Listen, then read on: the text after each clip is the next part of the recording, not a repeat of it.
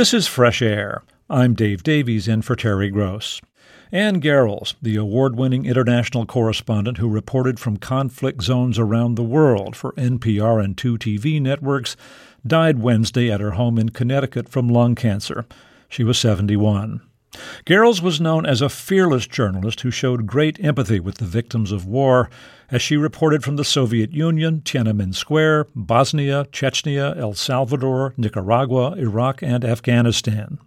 Her most heralded dispatches were from the war in Iraq in 2003, which earned her a George Polk Award, as well as DuPont and Peabody Awards with others on the NPR reporting team. Today we'll hear Terry's 2003 interview with Ann Garrels when she'd written her first book, Naked in Baghdad, about her reporting in Iraq. Terry asked her why she decided to stay in Baghdad during the U.S. shock and awe bombing campaign when many news organizations were pulling out. Well, first of all, I don't think any of us realized so many journalists would leave. There were about 500 journalists in Baghdad up until just a few days before the President Bush's deadline. And it wasn't really until the last minute that we turned around and looked at each other and went, oh my God, there are only 16 Americans left. But there was no question in my own mind that I should stay. I'd been there on and off since last October, and my gut instinct told me that I was going to be okay. I knew a lot of Iraqis, and I had an extraordinary Iraqi driver, fixer, translator, whatever you want to call him, who, while there were no guarantees of safety, I thought might be able to help me if things really got bad.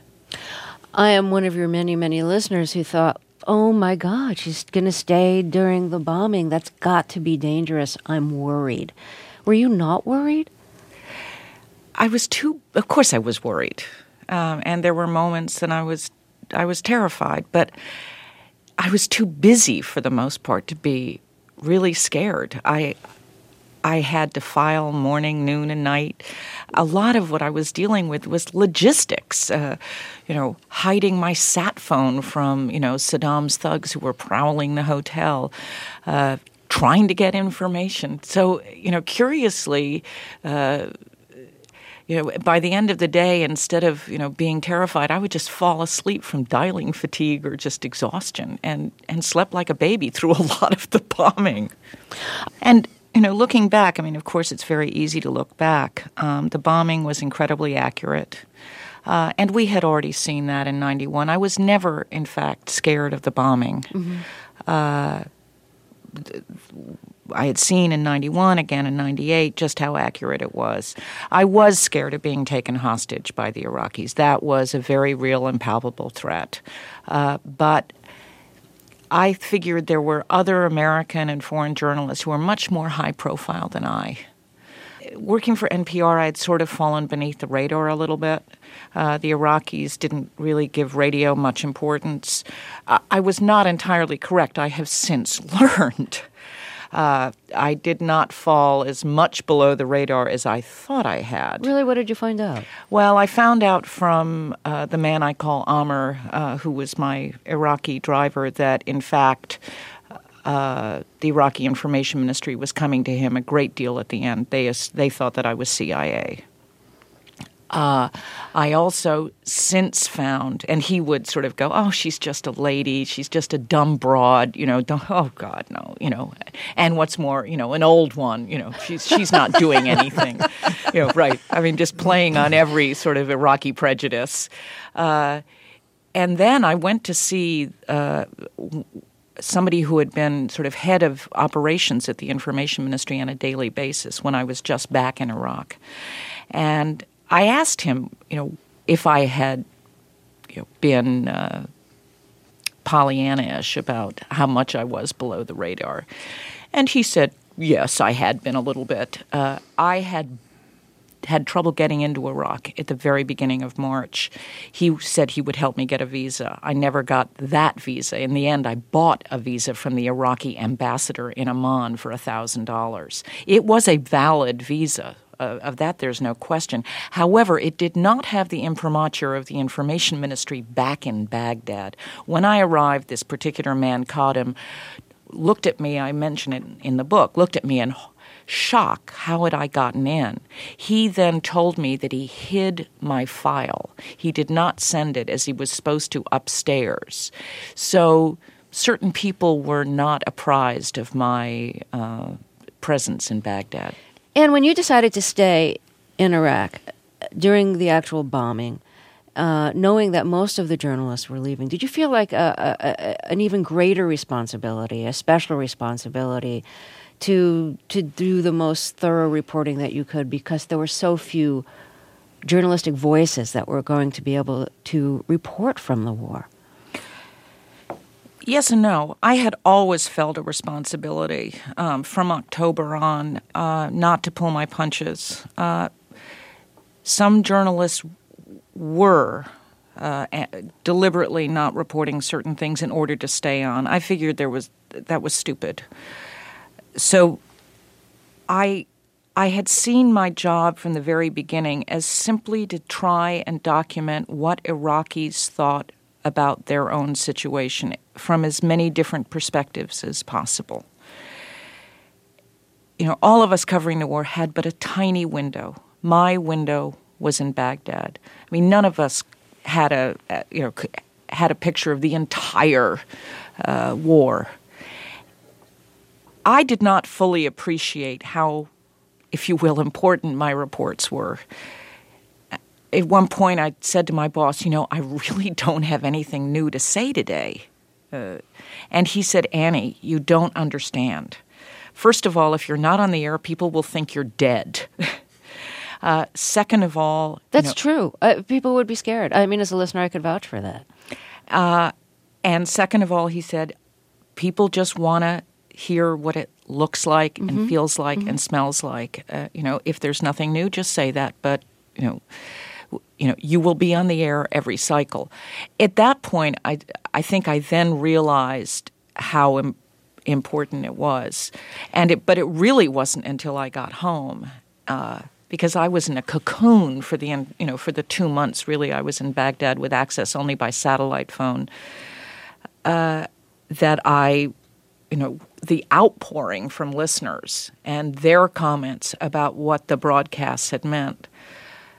And that's in some ways why I ended up writing the book, just to explain what it had really been like. Because so much of what was going on I could not report, because I would have hurt Iraqis, I would have hurt Amr, I would have put his life in jeopardy. So a lot of it was explaining, how people had helped and what the process was. What's an example of something you can say now that you couldn't say when it was actually happened because it would have put somebody in jeopardy? Well, very clearly, the way Amr worked with me. He told me things. And this is your translator yes. and driver. I mean, from the very beginning, the first day he worked with me in October, we were driving out of the city and we suddenly saw this massive crowd of people, hundreds and hundreds of people standing silently. I had been in Baghdad 12 hours. I looked at him and sort of said, what's going on? And this was a test, our first test of a relationship to see how we would deal with each other. And he said, political prisoners. This was, a group of the families of political prisoners looking for people who had not been released from prison when Saddam allegedly let everybody go. I mean, that was a remarkably brave comment to make at that point. And from then on, he helped me, and he would tell me when he couldn't help me. During the war, when I was being watched very carefully and could not go out on the streets freely because the city was blanketed with security, even more than it had been before the war, Amr would go out and look around. He would come back and tell me, what was happening. On one occasion, we went to a bomb site, or what the Iraqis said was a bomb site. I picked up some of the shell casings from the debris from whatever the explosive device was.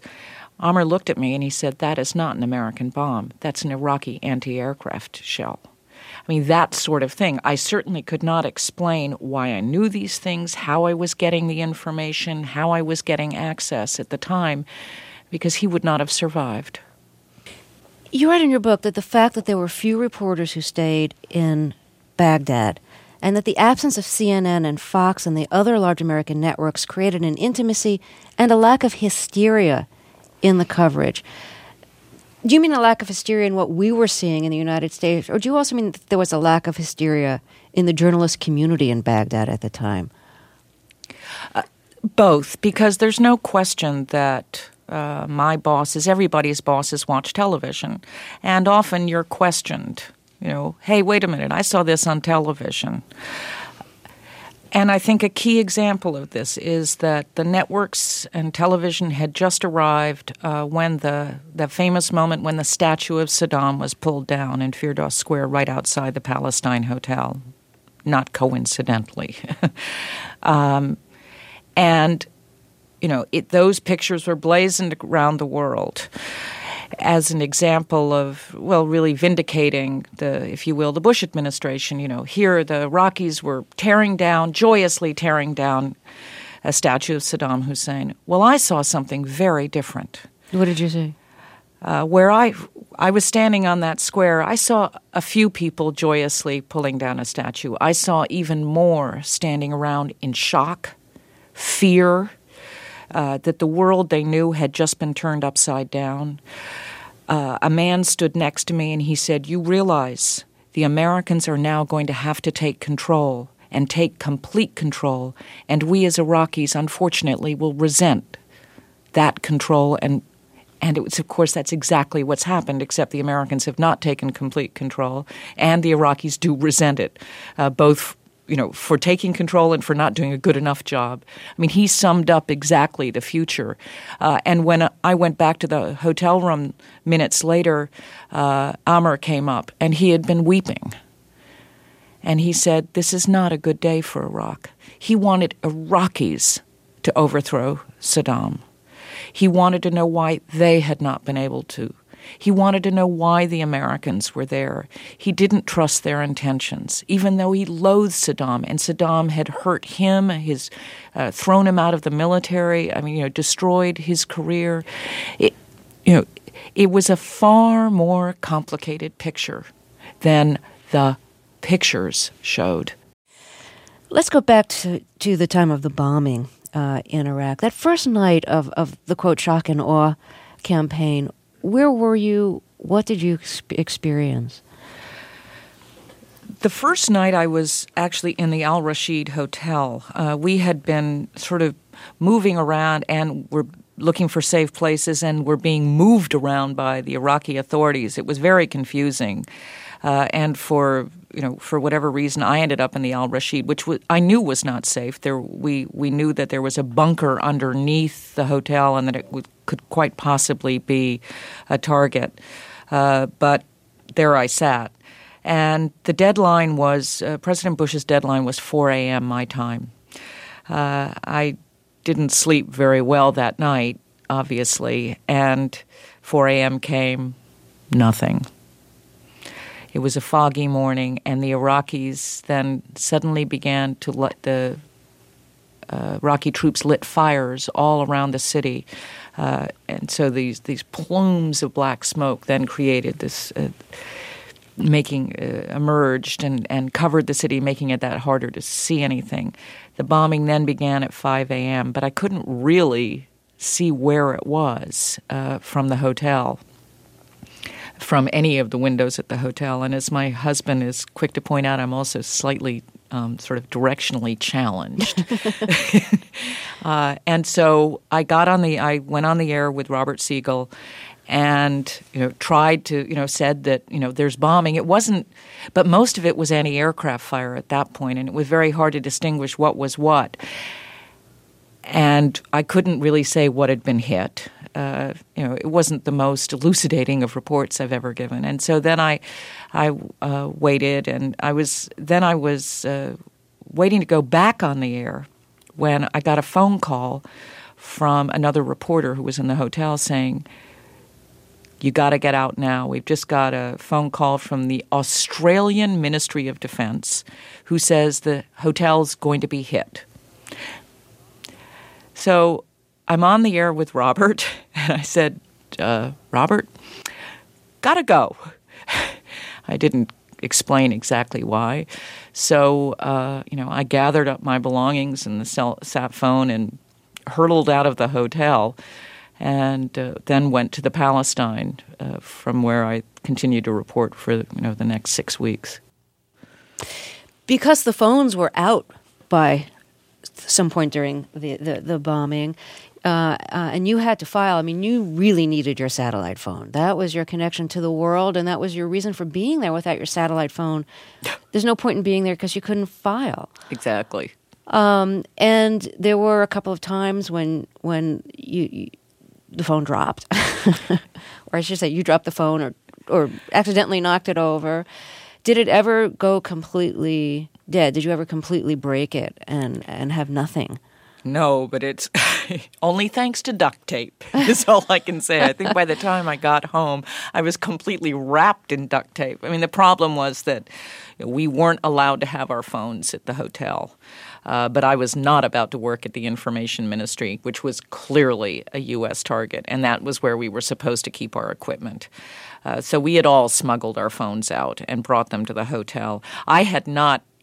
In addition to this, I had not registered my phone when I came in the last time because I suspected that they would be, looking out for us and watching. And so I spent an incredible amount of time, as I've said, dealing with logistics, putting up the satellite phone, taking down the satellite phone so that they couldn't see it. I had to put the antenna. It's about the size of the phone itself, when it's all folded up, is about the size of a laptop, but the panels for the antenna open up, and you have to put it on the balcony. So, and I didn't want the authorities, obviously, to see it, so I would put it up, make the phone calls I needed to broadcast, and then knock it down again. The real problem was late at night when I was filing for All Things Considered. Which was 1 a.m. your time in Baghdad. And the thugs used to go around the hallways at that time looking for sat phones, and they'd look to see, lights under the doors.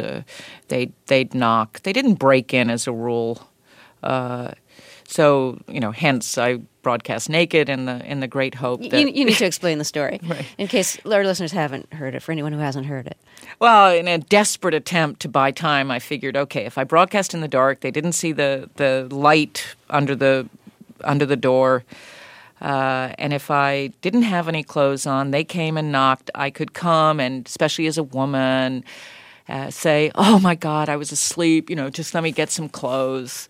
And that might give me a few minutes to hide the phone. I had a dress laid out that I could just, put on over my head and in the meantime sort of try and dismantle the phone.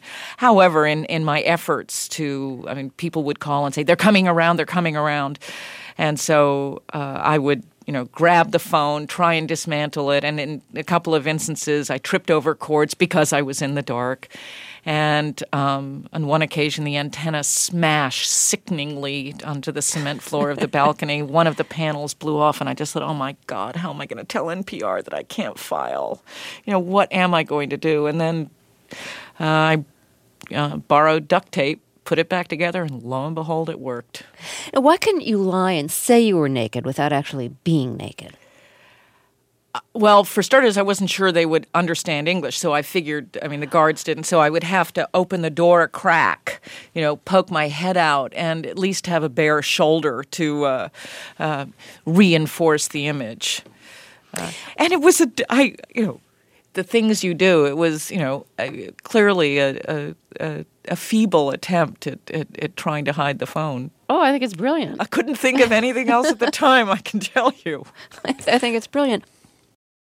Ann Garrell speaking with Terry Gross in 2003. Garrels died Wednesday at the age of 71. We'll hear more of their interview after a break.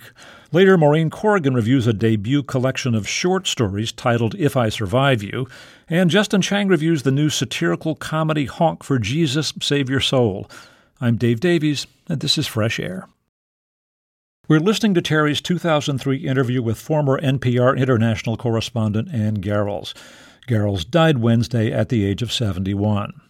Garrels reported from Iraq and was one of only 16 American reporters who stayed in Baghdad during the American bombing campaign. She wrote about it in her memoir, Naked in Baghdad. We'll also hear from her husband, Vint Lawrence.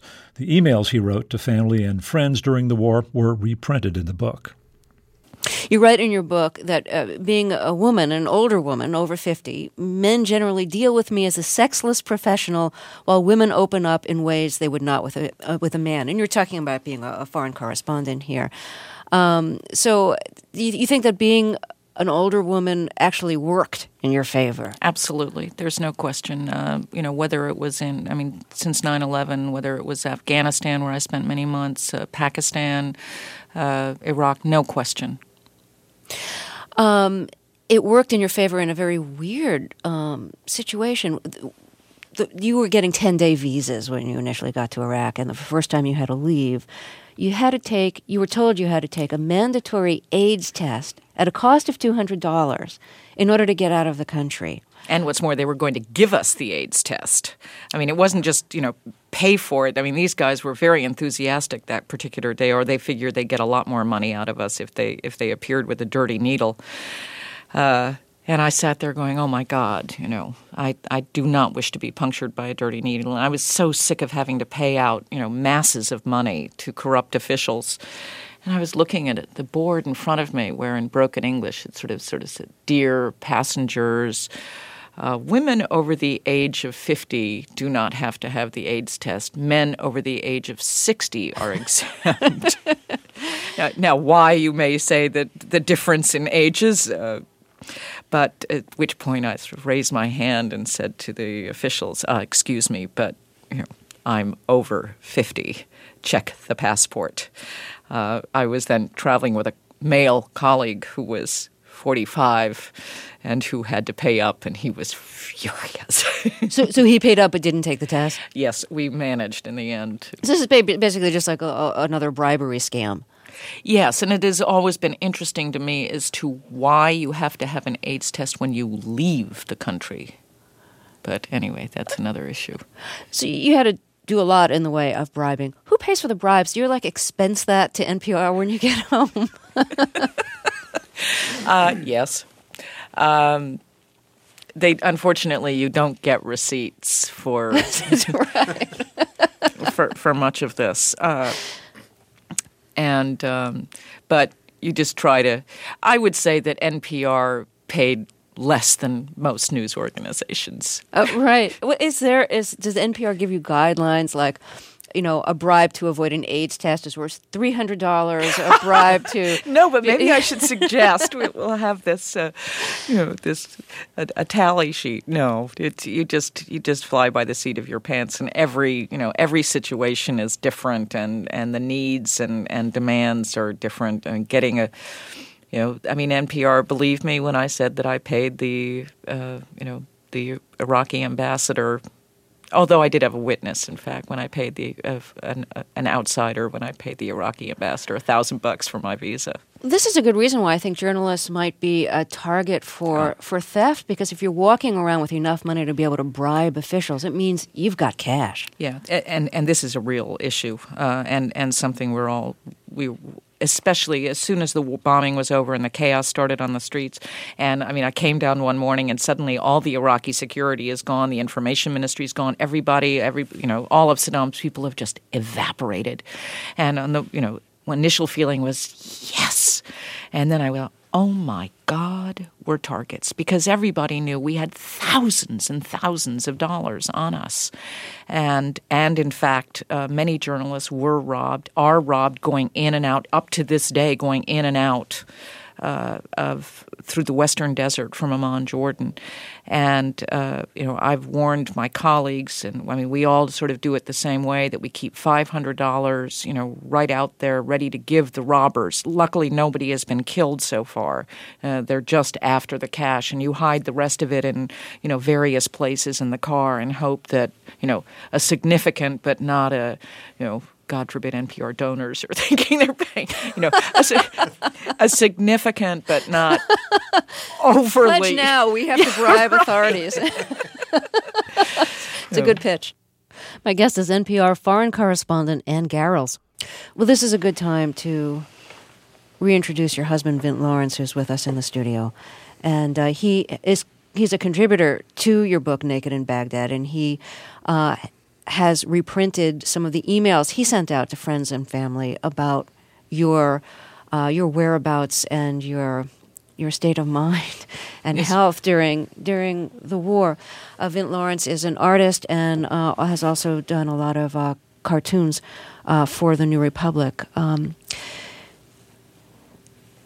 Vint, in your emails that you've said, in one of them you make it seem like your wife, Ann Garrels, is very different when she's not functioning in her capacity as reporter. And you say that at home she's slightly muddled, directionally challenged, and technologically inept. Would you describe a little bit of the difference you perceive in her when she's kind of on duty and when she's off? Annie's Is this going to be embarrassing? No. Okay. She knows it anyway. Annie's got two gears. Uh-huh. She's in a resting gear or she's in battle mode. And when she comes home, she flips gears.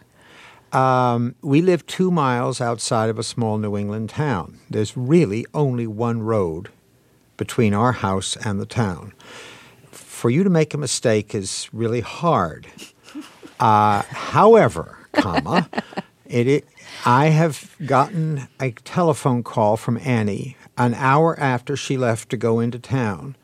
And this little voice comes on the phone and she says, well, I think I'm in Torrington. And Torrington is in the opposite direction and about 15 miles away. So the sense that she really doesn't quite know, she doesn't carry a map inside her brain or it gets shut off when she's at home, that's one thing. And the other parts of Annie are that technologically, she's got work to do. And this is one of the things which we love about her, but it is fascinating to see the transformation of what happens when she starts gearing up to go back out. And all of a sudden, all of that ineptitude, if you want to call it, drops away, and Annie becomes an enormously competent, steel-backed reporter. But they are two different people. And how do you perceive that difference?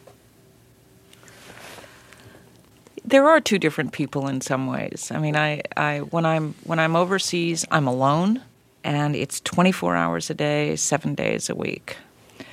When I come home, I become very domestic. I mean, I can rely on Vint finally for things. I mean, he's great at certain. It's a classic marriage. He's great at certain things. I mean, many things, most things, in fact. But I can, I go into, first thing I do when I get home, I start moving all the furniture, touching everything in the house, clean the floors, everything I don't do for months on end on the road. I go from a completely lack of domestic, life to, just being at home and cooking. But he gets really a rough end of it because I come home and for the first week I'm literally dead. I'm just exhausted. I work up to the final ounce of energy that I've got. And, frankly, as I get older, that gets harder. I mean, I get tired faster than I used to. And,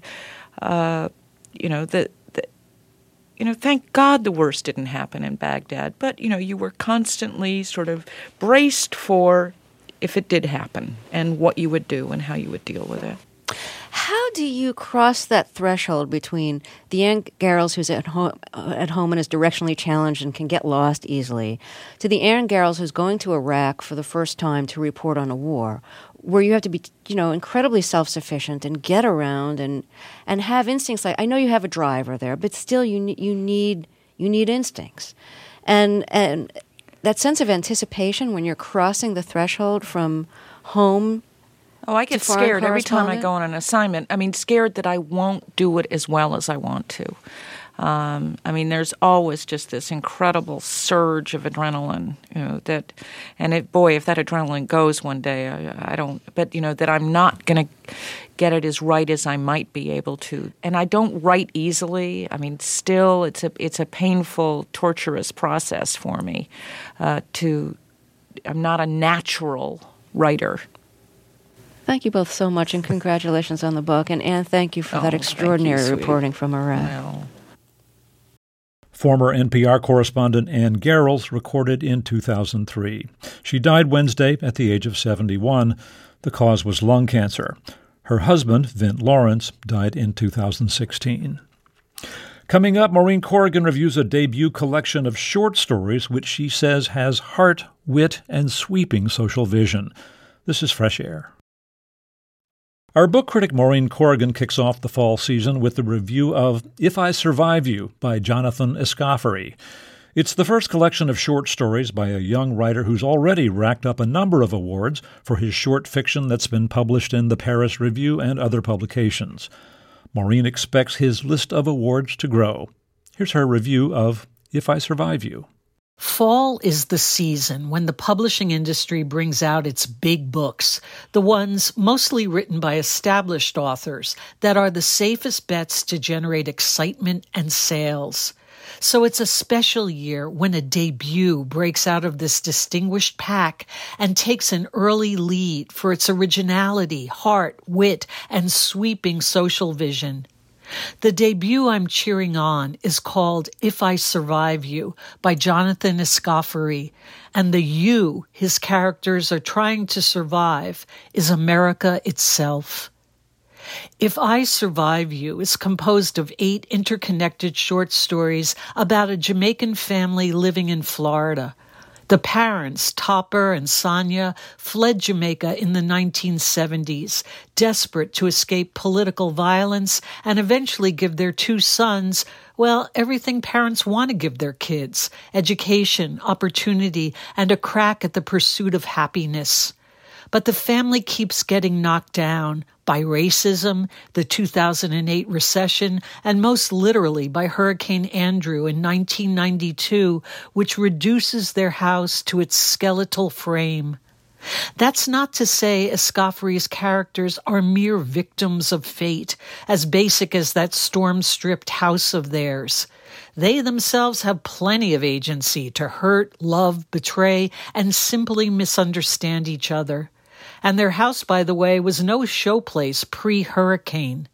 Here, to give you a taste of Escoffery's boisterous, snappy style, are some passages from a story called Pestilence, in which younger son Trelawney describes his childhood home. The first and only plot of American soil my parents purchased together was plagued, as was the house they built atop it. The millipedes blackened our front steps, made Mom tap dance from car to welcome mat. They crept up pipes, bursting from bath drains at our most vulnerable moments. We knew our house was cursed, not simply from the outside, but from within. The animals we brought home met grisly deaths, no matter the care we took. Our Siamese fighting fish launched itself from its aquarium as though the tank's water had been set to boil. Maybe no pets for a while, Mom said, guarding her mouth with her palm. Trelawney is the sensitive American-born son, a puzzle to his frustrated father and tougher older brother, and thus the natural narrator of many of these stories. In the opening story called In Flux, a family chronicle in miniature, Trelawney tries to figure out the answer to the elemental question that he's been asked from childhood through adulthood. That question is, what are you? In Jamaica, his middle-class, brown-complexioned parents didn't consider themselves black. When Trelawney asks his mother, she shuts him down. I was never asked such stupidness before coming to this country. If someone asks you, tell them you're a little of this and a little of that. Which is a true but inadequate answer, because as Trelawney, looking back on his younger self, reflects, Race has descended upon your world, sudden and grating, and what you fear most is that others recognize in you something that you've yet to grasp. The stories here move forward in time, but keep returning to key moments, especially the party where Trelawney's father called him a vile name, thus propelling him into months of homelessness.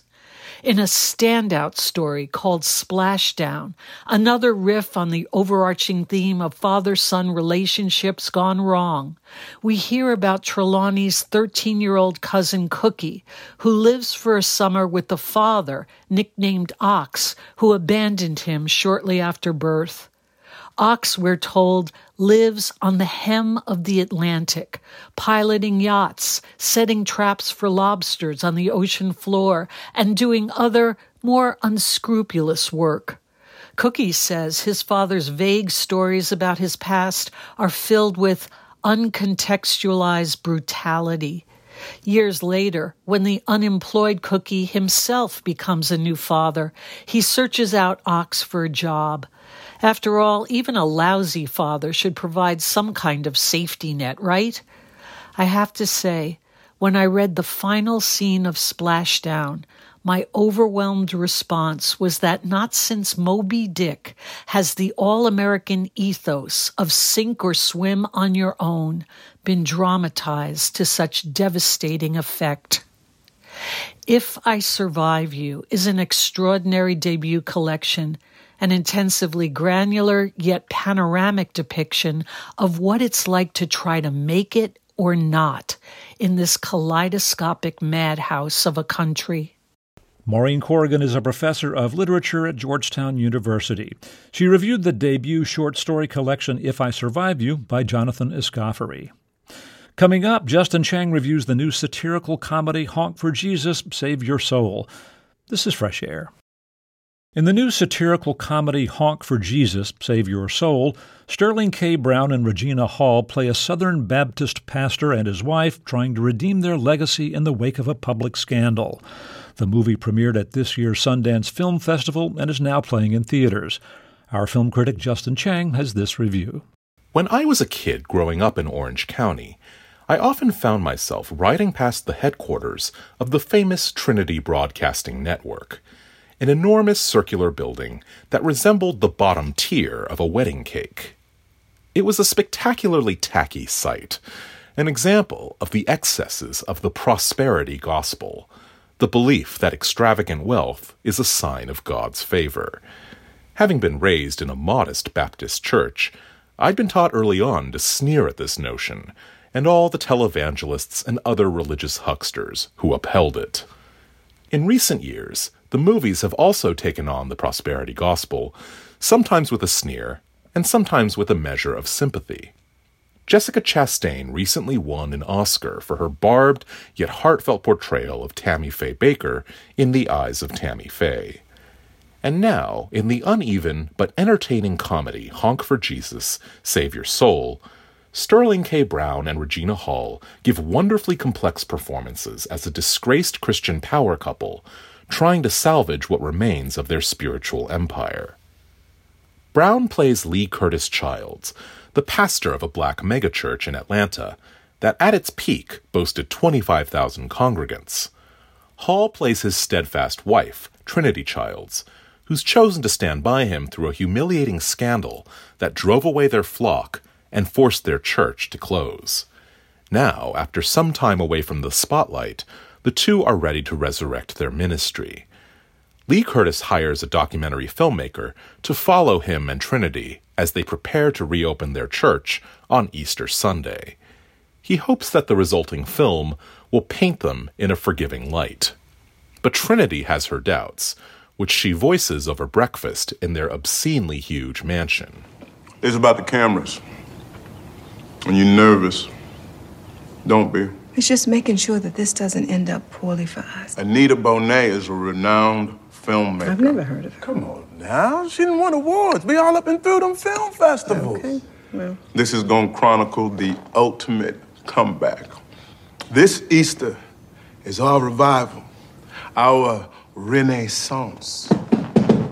We winners, baby. You married a winner. And that's all I intend to do. Hey, I'm Rocky up in this fight.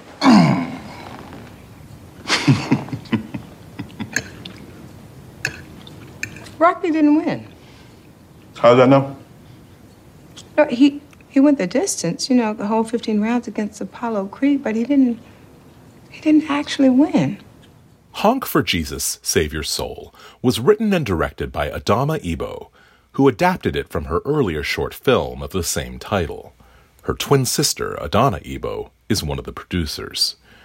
We see a lot of that mock documentary footage as it's being shot. Lee Curtis and Trinity lead the camera crew on a tour of their church, which features a room with gilded thrones for the pastor and his wife to sit on, and a private closet filled with Lee Curtis's expensive, colorful suits. It's both fun and a little depressing to watch these two constantly performing in front of the cameras, but also revealing more of themselves than they realize. One minute they're praising God to the heavens, and the next they're cursing up a storm when something doesn't go their way. Trinity learns that a rival black church, led by a younger, hipper couple, played by the actors Confidence and Nicole Beharie, is also planning to launch on Easter Sunday. The fate of their own reopening looks grim, especially when Trinity keeps running into former friends who want nothing more to do with her, her husband, or their church. The two leads are terrific in these mockumentary scenes. As Lee Curtis, Brown radiates swaggering charisma and energy, while Hall is all nervous chuckles and side glances, as Trinity tries to keep it together for the cameras. But the actors reveal even deeper emotional layers away from those cameras. One remarkably intimate moment takes place in the couple's bedroom, where we get a sense of the deep cracks in their marriage. And that's before we learn the more sordid details of Lee Curtis's scandal.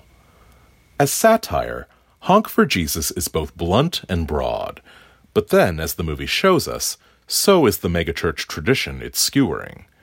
And while Adama Ebo certainly pokes fun at her protagonists, she never denies them their humanity. It's clear enough that a happy, redemptive ending isn't in the cards for Lee Curtis and Trinity, but even still, the characters find ways to keep surprising and even moving us. Hall, an outstanding dramatic actor as well as a skilled comedian, gets a doozy of a monologue in which she finally peels away her glossy exterior and unleashes a genuinely anguished cry from the heart. Trinity Childs may not be a character you can trust, but in these moments, Hall's performance is truly something to believe in. Justin Chang is the film critic for the LA Times.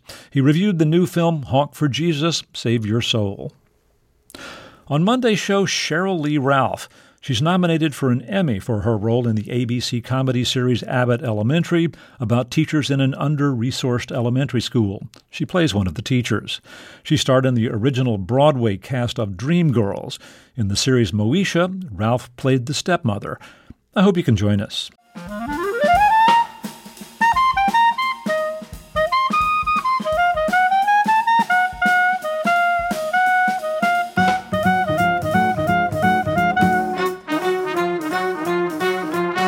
Fresh Air's executive producer is Danny Miller. Our senior producer today is Roberta Shorak. Our technical director and engineer is Audrey Bentham, with additional engineering support from Joyce Lieberman and Julian Hertzfeld. Our interviews and reviews are produced and edited by Amy Sallet, Phyllis Myers, Sam Brigger, Lauren Krenzel, Heidi Saman, Teresa Madden, Anne-Marie Baldonado, Thea Challoner, Seth Kelly, and Susan Nyakundi. Our digital media producer is Molly Seavey-Nesper. For Terry Gross, I'm Dave Davies.